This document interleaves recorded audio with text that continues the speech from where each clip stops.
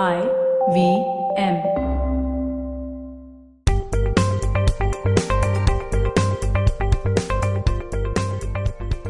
On this episode of Paisa Vaisa, I speak with Rohit Srivastav of IndiaCharts.com. We are going to talk about technical analysis and a whole lot of other things like economic cycles and the various seasons they go through. Because guess what? Rohit thinks that winter is coming. Yes. And how you can protect your portfolio from that winter. We're going to talk about all of that on this episode of Paisa Vaisa. Advertising is dead. Yep, you heard me right. Advertising is dead. We're all in the content business now. Let's not call it news, TV, radio, etc., etc. It's all content, and we're in the middle of this weirdly exciting phase where all the borders and lines that have been drawn over decades has been swept away by this lovely thing called the internet. We're a show where we don't dwell on just the stuff that is now, but rather the wider stuff about advertising, media, content, and the whole goddamn circus surrounding it. Tune in every Tuesday for our weekly unboxing of the mystery box we used to call advertising. I'm Varun Dugirala, co-founder and content chief at The Glitch, and this is my new podcast, Advertising is Dead. Folks, welcome to Paisa Vaisa. I'm your host Anupam Gupta, B50 on Twitter, and this is going to be a really interesting recording today, an interesting episode for all of you because we are going to talk about technical analysts. Okay, and that's actually the guest that I've got. I think, technical analysis is really a small term for that because he's got a much wider body of knowledge of which technical analysis is only a small part. My guest today, a very interesting individual who came to me as a recommendation from a Twitter user. My guest today is Rohit Srivastav, founder of IndiaCharts.com. Rohit, welcome to the show. Thank you so much for taking time out for our listeners. First of all, मुझे ये कहानी मालूम करनी है कि आपको ये domain कहाँ से मिला? IndiaCharts.com. That is such a nice sounding thing. Tell us something about yourself, your background, and finally IndiaCharts.com. Great. So thank you for having me here, first of all. And India Charts has its own very interesting story. And for everyone who's been around for this entire time period, we've seen media shift from the classical print and visual media to what has become online. So it was a very natural progression. I had an interest in programming way back when I was in my school days. My interest in the markets actually started once I was in college because I chose commerce, and then I decided to read the business pages, and there were stock prices, and then I wanted to know how they were going to move up and down. So it was a learning program where I picked up on everything from reading a balance sheet to looking at prices, noting them down every week, and then trying to predict what was going on. And so that eventually led to my knowledge really growing all the way from 1990, I would say, till 2001 was a long 10-year learning phase where I started out with basic technical analysis, balance sheet reading, and ended up with doing elite wave analysis. And then, of course, naturally, I wanted to share it. And in the year 2000, when domain names became popular, I thought I should start writing. And I came across, this part nobody would know, I came across a site called IndiaCharts.com. And it's no more around because I just went and searched for it yesterday. And he's there on probably Facebook, but the person doesn't write that page anymore. And Asia Charts came across to me as a very interesting name, and he used to update his views every week. And I picked up on why not India Charts. And so I wrote it on Yahoo GeoCities to start with because the India Charts domain name was not available. Our listeners won't even know what GeoCities.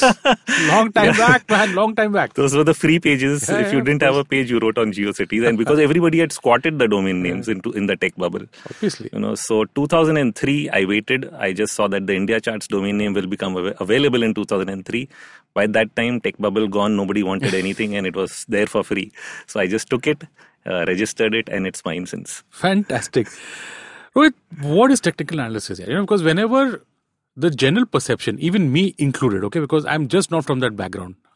When someone says technical analysis, the general perception or general visual image that comes to me is this guy sitting on a computer or a laptop and all he's doing is looking at charts and doing funky stuff like RSI, MACD, Doji, Harami patterns. I don't know, there's mind-boggling number of things. But the basic thing is just analyzing price movements in a day or over a period of time to make some kind of prediction. That's all I know about technical analysis. When I went to your website, my God, it's much deeper than that. Okay, so let's start this episode with a general background to technical analysis. And, traders don't look at fundamental data. They just look at prices. Let's start from there. What how would you explain technical analysis to our listeners? So you're right in the sense that most technical analysts are essentially looking at price. They are often recommended to only look at price and not even look at news. Okay, and this is how most of them start out. So they only want to look at charts. They feel that news has no role to play. The history of technical analysis goes back all the way to probably the 1880 odd, when the Dow index came into introduction. And so the father of technical analysis is often called Charles Dow with his Dow theory. Although charting itself may be much more aged than that, because you even find Japanese candlestick patterns going way back centuries. So, but it came to the public light in the form of an educative science that could actually forecast markets. And with the introduction of indices, people started to study price patterns much more clearly. Now, Dow theory had two simple components that I think every trader uses. One is just the direction of price. So it tells you trend. They simply say that if you have a price makes a higher top and then makes a higher bottom and then still makes another higher top, then it's a trend on the way up. So if it makes two higher highs, it's an uptrend. If it makes two lower lows, it's a downtrend. And that simple theory became a means of forecasting where prices were headed. The problem with this was that it could end up being very short term. So if you were trying to do a very long-term forecast of where stocks are headed, you would end up taking a long-term chart, and by the time you made a higher high, you'd probably have missed a large part of the move. And so that problem would not get solved in this basic theory. The second theory that came into place because of Charles Dow and his basic technique was he created a couple of indices, like the Dow Industrials and the Dow Transports. And he said that if the Dow Industrials is making new highs, which is not confirmed by the transports, then the trend up is not confirmed and it might be a false move. Similarly, on the way down. Now, this very basic thought process has led to the use of multiple technical indicators, some of them statistical, with the same theory. We call them divergences. Whenever there's a divergence between one part of the market and the other, we start doubting. Even if it's between price and an indicator, we start doubting. So these two concepts have been explored in various formats through the use of various statistical tools. Now the question is, can it only be a short-term tool or a long-term tool? Okay. So the original theory definitely was a short-term tool because, like I said, if you applied to the long term, then you would have to really wait for a large price move. That got sorted only with the introduction of what we could discuss in more detail, something called the Elliott wave theory. Exactly, yeah. So Elliott wave theory is based on R.N. Elliott's or Ralph Nelson Elliott's thought process when he looked at a lot of stock prices, and he was actually ill when he was doing this. He was an accountant who came to the US and started to look at prices, and he found these patterns. These patterns later published. They were then explored by Robert Prechter, who's written the Elliott wave principle, which has essentially become the book from which all of us pick up and learn the Elliott wave theory. Now, this science, beyond being simply a price-based science, has actually become known for being a behavioral science, which means we study patterns of mass behavior, which is what we know stock prices are, that you initially some people buy and then it becomes a crowd and everybody is buying and then it peaks. And we know that we want to tell when stocks will top or bottom based on this herding behavior, that if everybody is buying, you should not be doing that, and if everybody is selling, you should not be doing that. But how do you really know when everybody is participating and you have reached that peak point, not just in the short term, but in the medium term, long term, monthly, weekly, quarterly, yearly, whatever the time frame? Sure. And that is where this behavioral study studies this mass behavior. And he came up with a pattern which we call a fractal of the market that repeats over and over again, no matter which time frame you use. But it requires you to work every day to map it on a daily basis. And that's become the forecasting tool that allows you to not only look at the short term, but also the long term. Man, that is a lot to process. Okay, so Rohit, what I've understood so far from what you're saying is that a stock price is kind of a proxy or kind of an indicator of behavioral science. That's right. The way that a person looks at a certain stock. For me, for example, I would look at Bajaj Finance as a stock that has just gone on and on and on and on as going up. And if I were to look just at the stock price, that is actually investors' behavior. They believe that Bajaj Finance probably has a fantastic future and they're keeping on buying. Because they keep on buying, the stock price will go up. Have I understood that broadly right? Yes. Okay. So given that it is a behavioral science, I'm sure, do you think it extends itself, technical analysis actually extends itself into making a long-term judgment on economic cycles? Because, a GDP growth number, 7%, 8%, and we've got enough series over the past, 10, 20, 30, 40, 50 years, and that's not just for India, but in the US, they have an even longer cycle of economic data. Do you think that, a technical analysis can actually be used into making a long-term judgment of the business cycle while investing in stocks and choosing the right time to enter, exit? And that would be great for me, right? If I can use technical analysis to figure out when the economic cycle is turning up or down and then choose the right stocks. Is that possible? So I think that just hits the nail on the head in terms of what I've been trying to build upon in terms of the models that would allow you to do that. I think when I joined, in fact, in my early days, as in when I saw research was mostly buy and hold. But I came across a very, very interesting feature when I joined Sharekhan for the first time.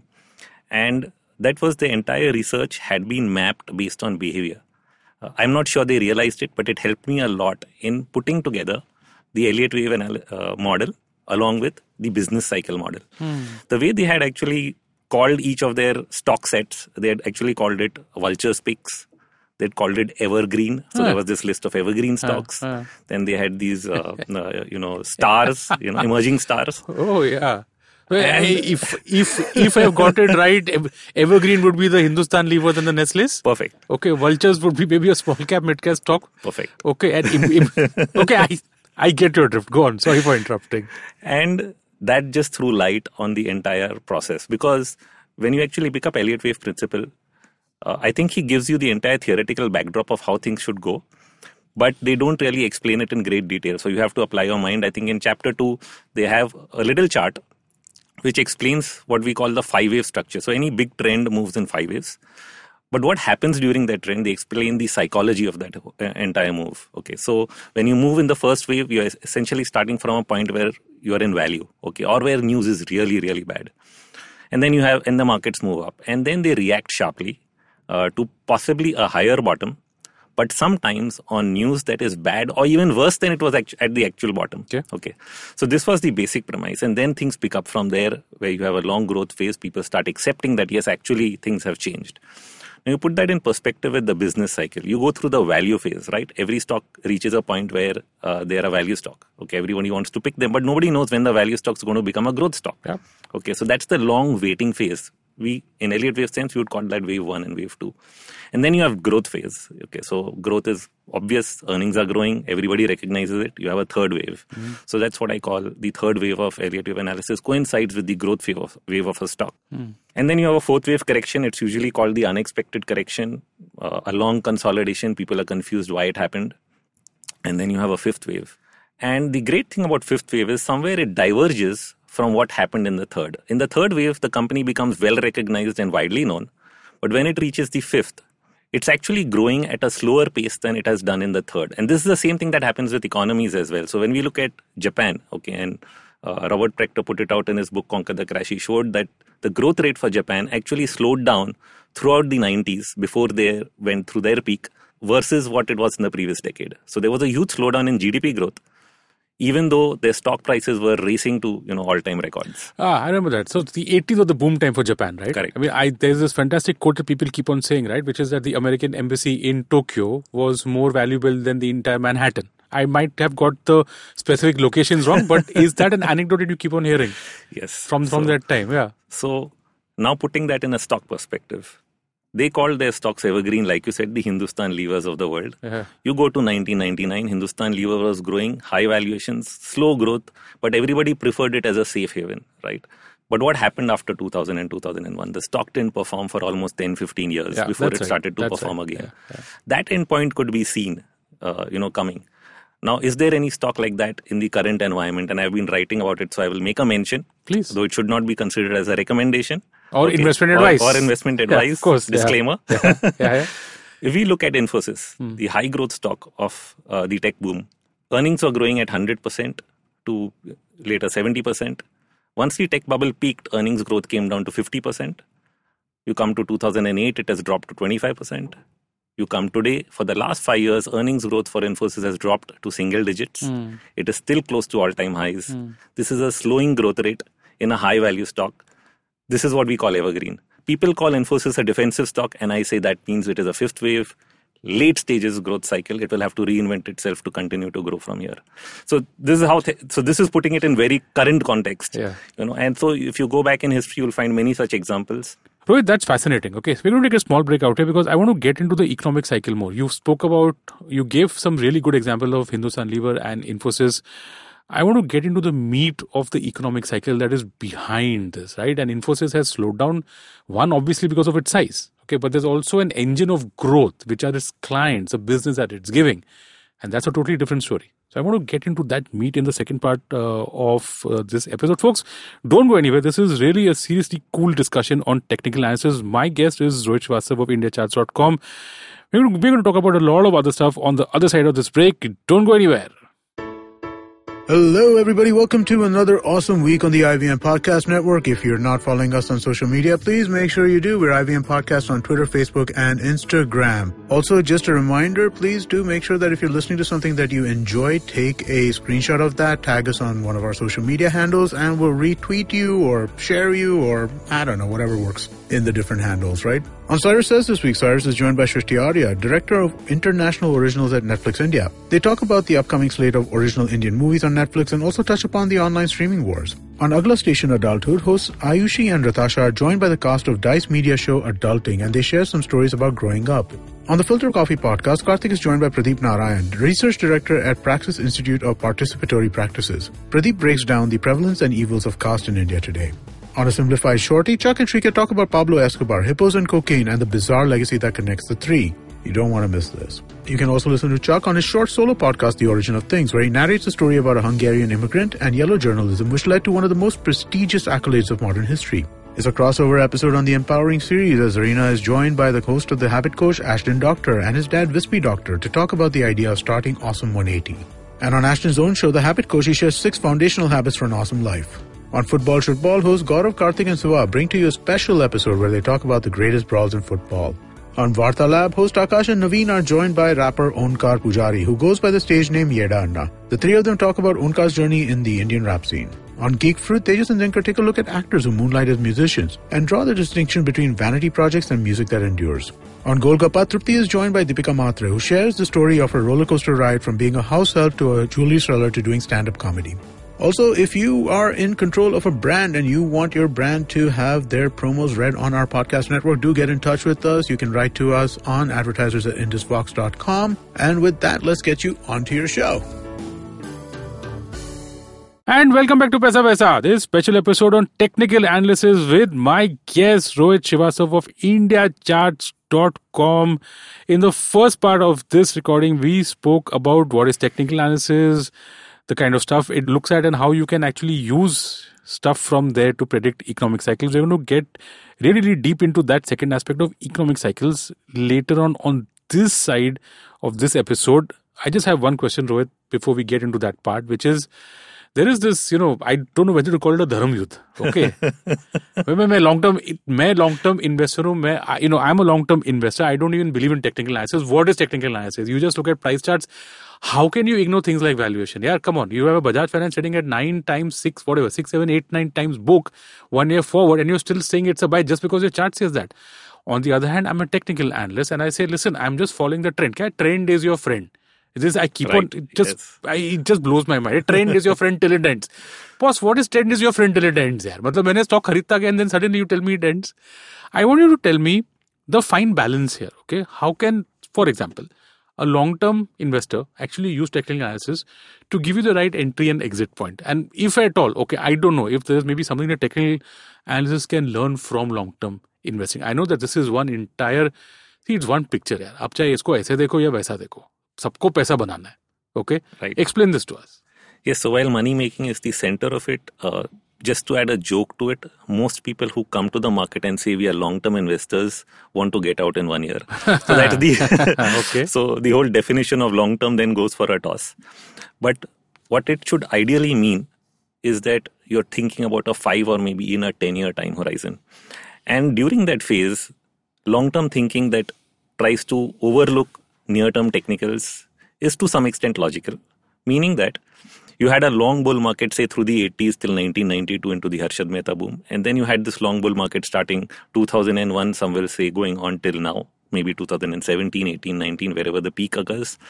And when you have these 10, 15, 20-year cycles of boom, then should you really panic and sell every time the market falls 50%? Because even between 1980 and 1992, you had at least 2 or 3 sharp corrections which pulled back, 40 to 50% in terms of the index. But stocks continued to do well. So why should we really get out? We should simply hold on. True. However, at the end of these cycles, when you reach 1992 or you reach some other phase, you do go through a complete reset as far as the stocks and valuations are concerned. It happens once and again. And then people start reading books like It Counts When You Sell by Donald Cassidy, a book that I actually recommend and I read in, way back in 1992, 93. And it gives you a whole lot of pointers as to how you should come to a decision, whether you should get in and get out, purely not based on charts, but gives you pointers, how you should know that people around you are buying stocks and, it's getting too heavy and you should get out. Are you feeling too happy about your investments? Then you should book out, and so on and so forth. So there is an importance of getting out. I'm sure people are feeling that pinch today because after 2 to 3 years of selling in stocks, the index has continued to fool you at the top end because all the money chased up the last 10 stocks in the market. Correct. And so people are losing money irrespective whether they are in SIPs, but they got convinced to invest for the next 5 to 10 years based on the savings they had actually done during the last 15 to 20 years of boom phase. So they may have been late in doing so, but they now see the importance of having this big macro picture. So the question is, can you really do that by combining the use of technicals with fundamentals? And I think to that extent, the answer is yes. I've already put out a model. But even people who are not looking at models, if they are simply using some kind of a long-term average, looking at a quarterly chart or some higher time frame and watching price, they will get fair enough indications when to enter, when to exit on their even long-term holdings. And if they keep some data sheet of simple pointers, like I said earlier, earnings growth. I mean, if you're investing in a stock for 15, 20 years, do you have 15, 20 years of earnings growth of that stock? Most people would not. But if you do, then you would get a fair idea of what is really happening, under the belt. Sure. Now let's get into the, I don't know what to call it, the hairy part, the controversial part or whatever it is, right? Because I want to know how technical analysis helps in the economic cycle. And on your website, there's a very interesting PDF, okay, which is available for everyone to read. Yes. It's got this very, how do you pronounce this guy's name? Conrad Tief. Right. Okay, this theory that you've got about, and you actually spoke about it in the first part of this recording, where economic cycles also follow a certain cycle. That's right. India is at a very interesting point of the cycle. Okay. Yes. First, I want you to give us the framework of your thinking. What is the construct? Where did the cycle start? Where is it today? Where do you see it going forward? Okay. Right. And then I'm going to end this episode with practical advice, applications to our listeners. Which is going to be your views on gold and dollar of all the things. Okay. I thought you'll tell our listeners to buy 3 stocks to double. Okay. No. Okay. Chalo, no problem. Let's start with the economic cycle part. So the name comes from a Russian economist, Nikolai Kondratiev. Unfortunately, his theory that he put out was considered capitalist in a communist state, and so he was sent to Siberia and was no more. But his theory got picked up, and he wrote, and it's also called the long wave. So if people are searching for it online, they can either search for the long wave or they can search for the Kondratiev wave. And what he tried to explain is that economies go through a cycle which lasts for 50 years. Now, one of the criticisms that this theory gets is this time criticism.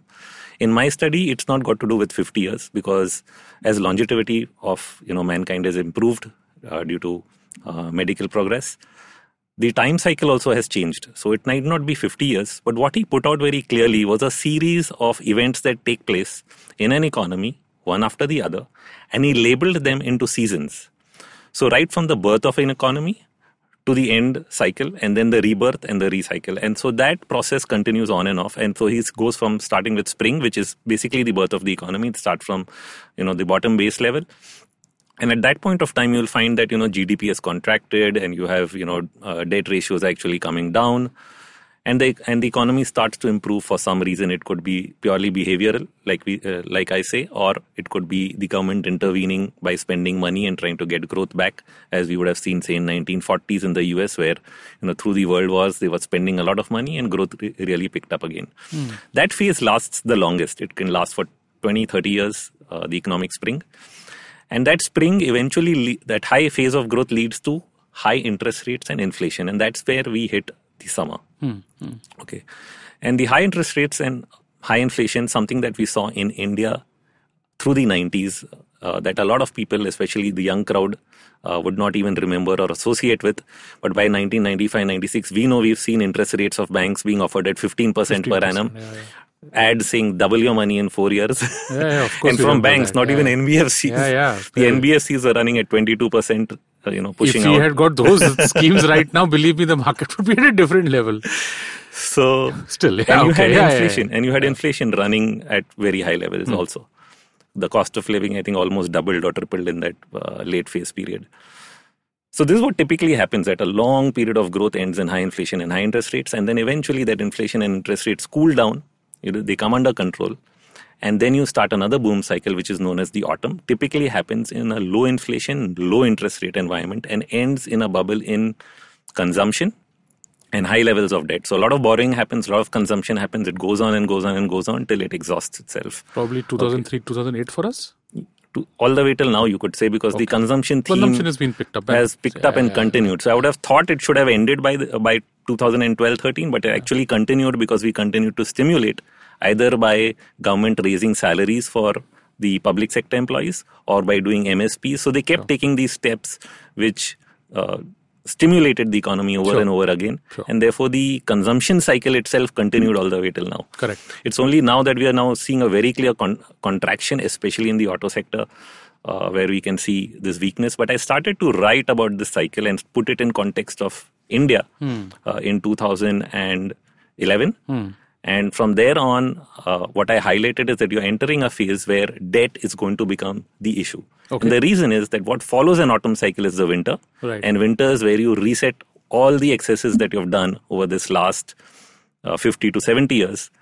And then you can restart. This is not sounding good. It doesn't sound good. You're going into Game of Thrones territory. Winter is coming and all that. Yeah. We'll take the bad news. Come on, tell us.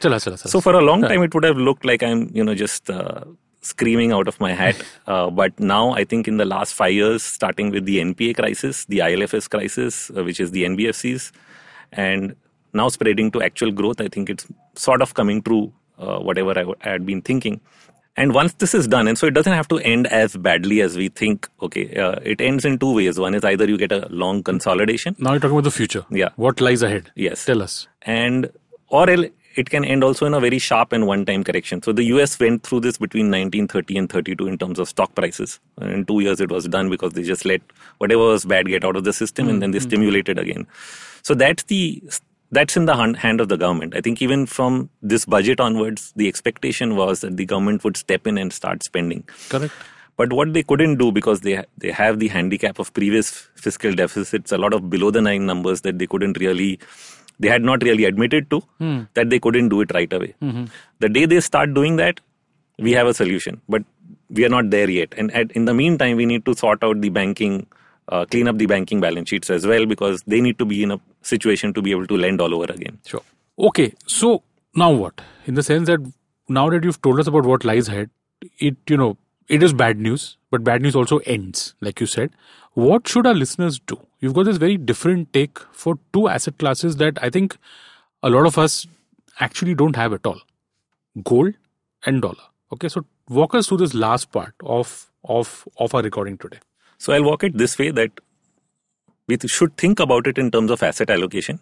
And when you hear my entire story on what happens in each of the seasons, you will note that when we are in the spring phase, you actually end in a period of growth, high interest rates and high inflation, which means that if interest rates are actually going up, the bond prices were going down. Okay, so that was not a phase where you'd want to be long bonds and long equities. And so you'd be long equities, but not long bonds. So a lot of people relate that with interest rates go up is not good for stocks. And at the same time, you find this phase, which is the autumn last 8 years of bull market, you find interest rates are going down and stocks are going up, which means bonds and equity are going up together.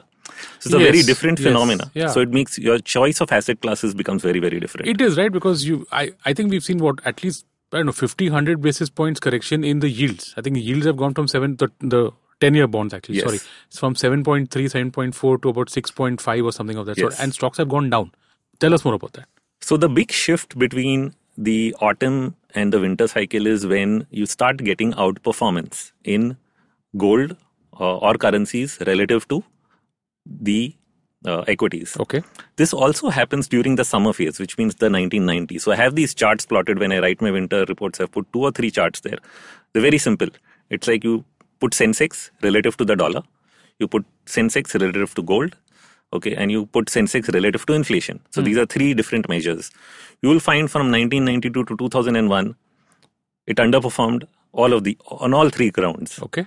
The same has also started to happen now from 2008 onwards, which means if you put a Sensex relative to gold chart, you'll find the all-time high was already made in 2008. We did not make a new high in 2019. So gold actually did better, but we don't realize that. Same with inflation adjusted.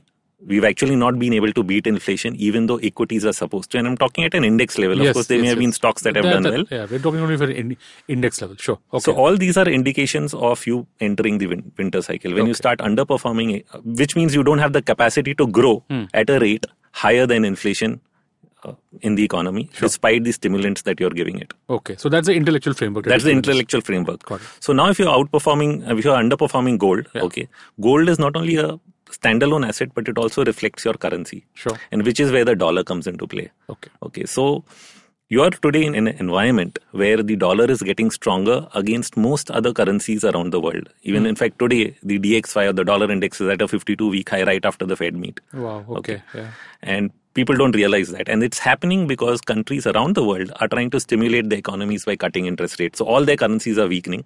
Okay, and the dollar is gaining. And the dollar is gaining. Yeah. So that's one effect. What happens when the dollar goes up? It pushes up the price of gold. Okay, correct. So that's the direct side effect. So one of the proxies of having dollars is gold. Okay, so you want to be in one of these asset classes when equities are not performing so well. Sure. Okay. Because they actually protect you from currency devaluations that can happen at a time when the economy requires stimulation. Okay, which means they're going to print more money in some way, whether it'll be through spending or whether it'll be through direct bailouts, or we don't know what they're going to do.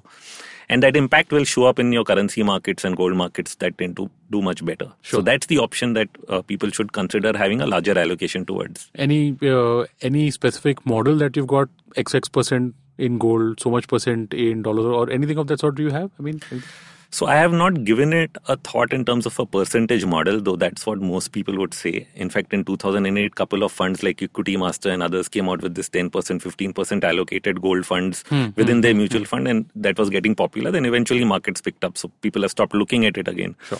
But should it be 5%? Should it be 20%? The way I always think of it is I look for ideas that can do well and I allocate.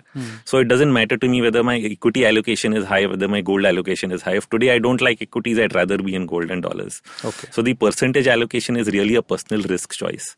But I wouldn't see too much risk. So I would have an over allocation, which might not be normal for everybody. And you can't have a standard measure for everyone. Which in fact gets me to the last part, right? So where do our listeners go to find out more about you?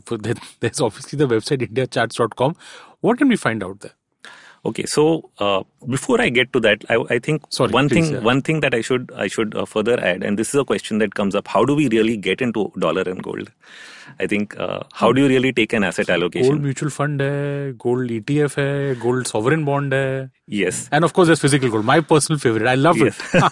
Yes, Indians have always allocated to physical gold, which is true. But what they may not know is that there are some other ways. Of course, the sovereign the gold bonds that the government has been issuing is one of the best instruments I think that has come up, which was not there earlier. But here's the funny part: nobody's buying them. Yeah, I know. We tried marketing them 2 years ago, and nobody's interested. It's just not sexy enough. People actually want physical gold. ETFs have been a dud ETFs are bad because of the cost structure. And they actually hit you. Though some of them say we've improved it, but that is why I would not go with it. But gold bonds are actually a better way of holding it than buying physical, because how much physical can you keep at home? Now, there are so many restrictions. You can't keep so much at home. You should not have this. All those came after demonetization. And sovereign bonds are in demat. Sovereign bonds are in demat. Yeah. There are no tax instrument if you hold it for 7 years till maturity. They pay you 2% every year. Irrespective of where gold prices go. Irrespective of what gold prices do. Okay, So you don't have to hold it. There's another way which people might not know, and I've researched it, and it has to do with Paytm Gold. And few people know about it because it's not really been marketed so aggressively in my understanding. And what Paytm Gold allows you to do is that you can invest either 25,000 or lots of that. And the amount that you invest, you get it back after 5 years, or you can withdraw at any point of time.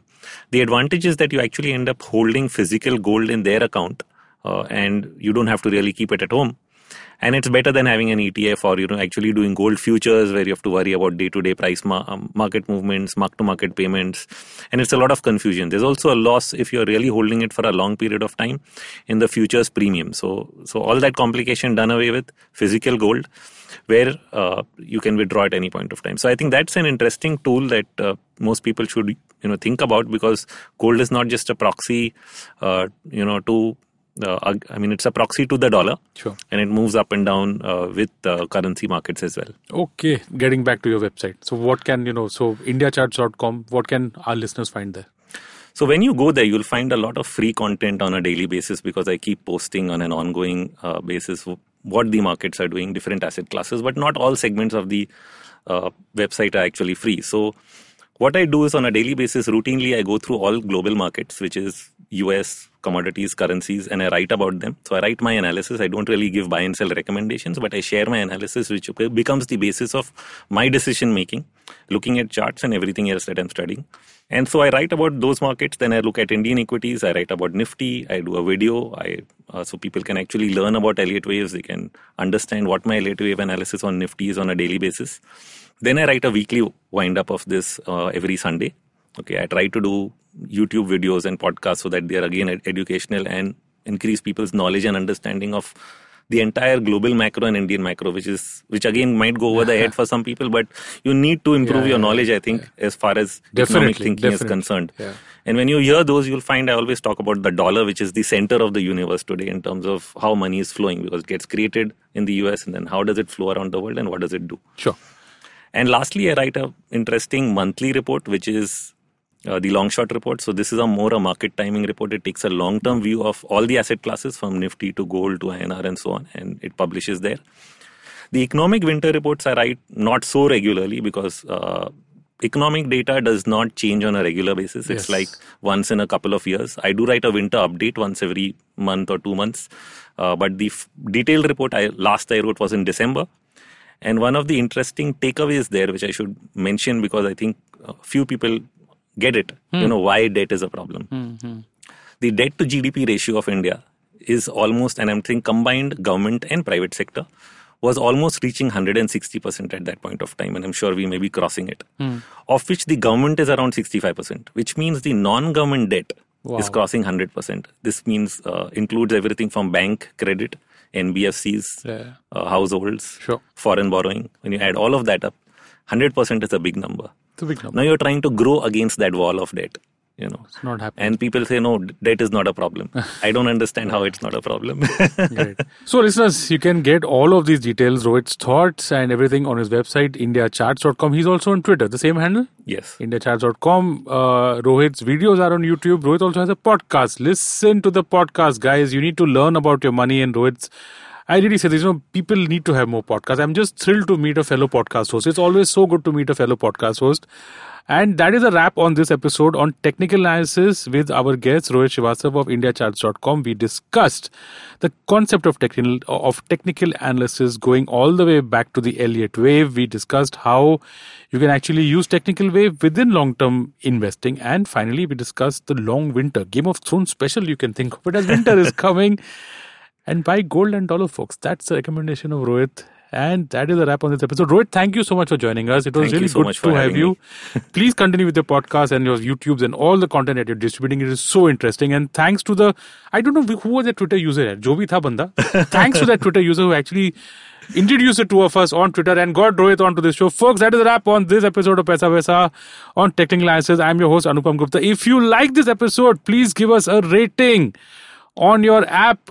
And reach out to me if you have any feedback, good, bad, ugly, I can take it all. My handle is at P50 on Twitter, and the IVM website has a contact section. So send us all your love and hate and feedback on that. We survive on feedback. Thank you so much for listening. Rohit, thank you so much for joining us.